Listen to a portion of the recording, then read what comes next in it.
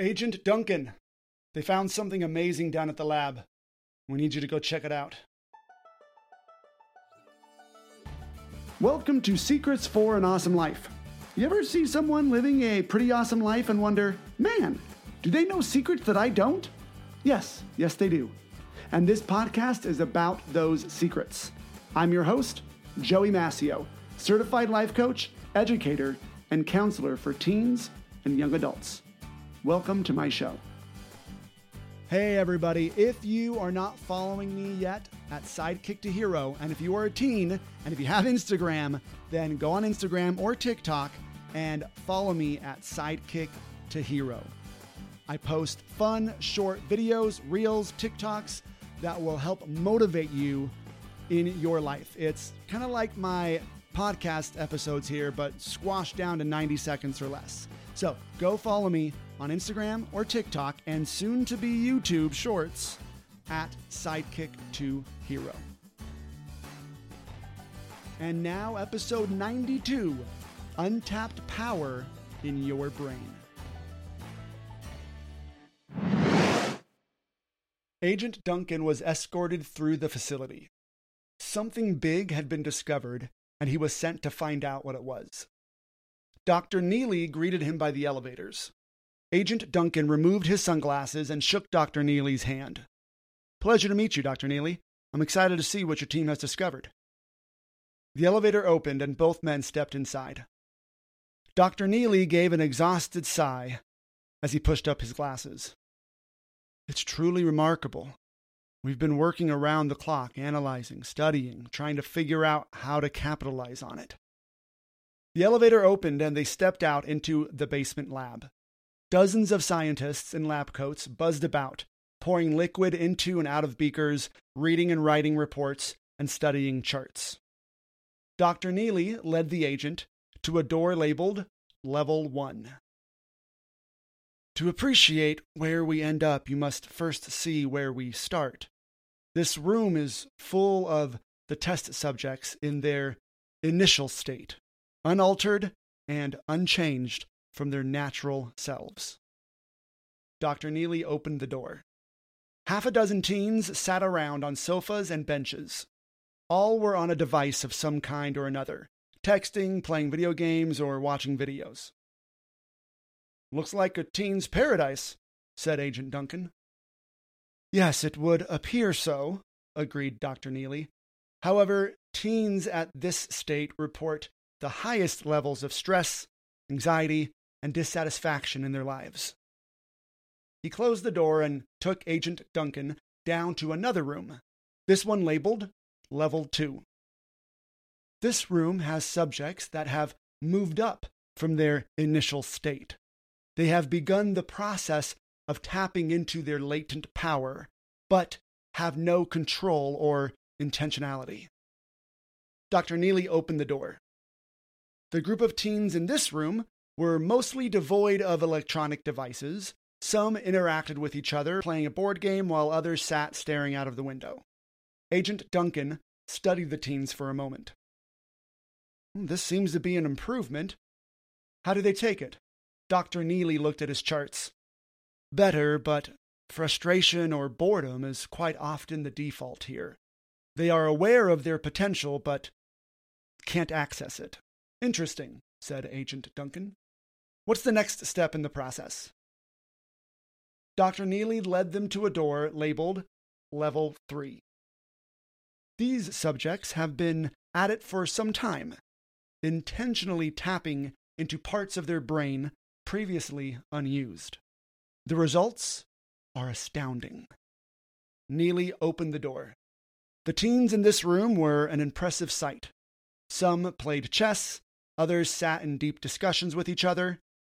Duncan even swore that a group of teens in the corner were building something that resembled a rocket. This is incredible. Are these the elite from special genetics? No, said Neely. Subjects in this room all come from various backgrounds. Different families, races, socioeconomic classes.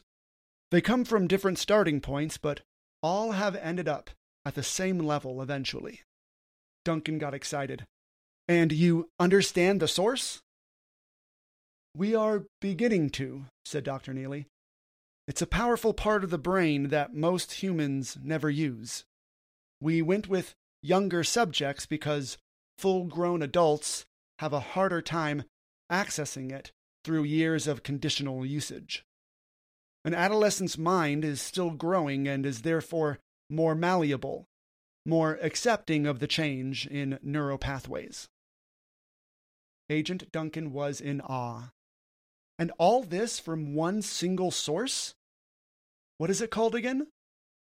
Dr. Neely smiled. Metacognition.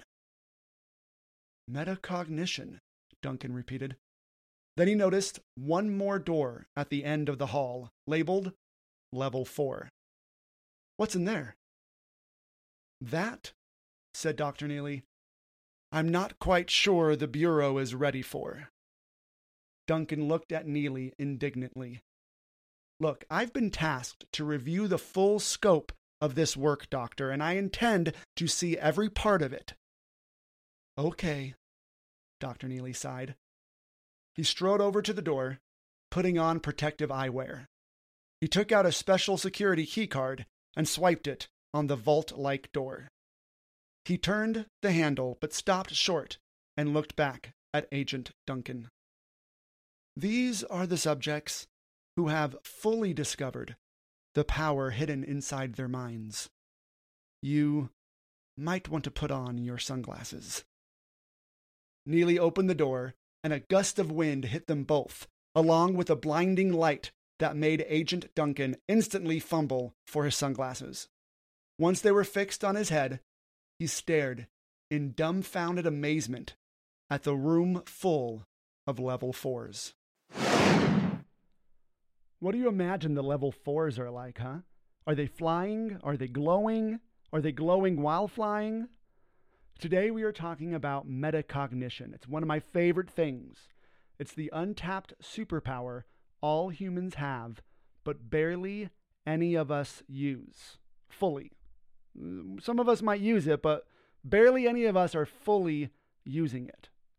Now, David Perkins, a Harvard graduate who investigated human symbolic capacities and their development, came up with what he called the 4 levels of metacognition.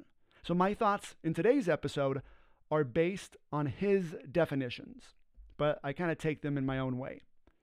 Perkins defined 4 levels of metacognition. Now remember, metacognition is the ability to think about what you're thinking about. That's at least how I explain it.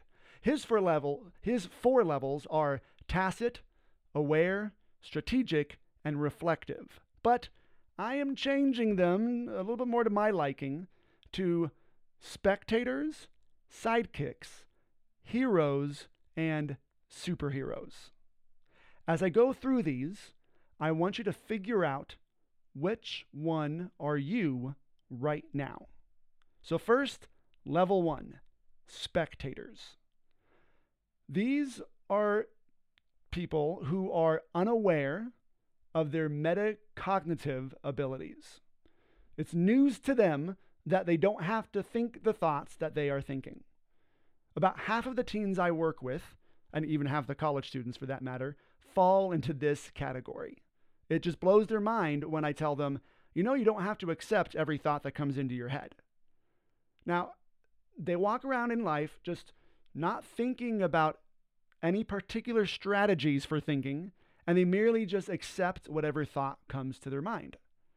Spectators are often just watching life happen. They're consuming a ton. Social media, entertainment, whatever. They may not even want to change because they're not even aware enough to know it's even possible. And if they're happy in life, then great. But if they're not, then life's miserable and they don't think they can change it at all. To use an analogy that I want to string through all 4 levels, if life was a bullfight, spectators are the ones in the stands. So, next is level 2, sidekicks. Now, you've heard me talk about sidekicks before, just a few episodes ago. Sidekicks know that they can do more. They want to do more, but their thinking is not deliberate or planned. It's not intentional. They are trying, but not using any particular strategy at all, or very well. They spend a lot of time in frustration or boredom due to lack of progress. They try to make new friends or improve their grades or improve their body, but they often stop trying after a few failed, feeble, or frustrated attempts. In the bullfight of life, sidekicks are out there trying to take the bull by the horns, but they often get tossed out of the arena completely or gouged in the thigh. Due to this, they often find themselves turning into spectators because sitting in the stands is a lot easier and far more comfortable than fighting with a bull. Next is level 3, heroes. Heroes know strategies for organizing their thinking. They can discover unhelpful thoughts and create new ones. They spend time in thought or meditation or brain writing, which is different than brainstorming, but brain writing almost every day. It's not even formal every day. It's not like they sit down and they meditate with their legs crossed or they write in their journal. They don't even have to do that. Their brains are just used to thinking about how they are thinking.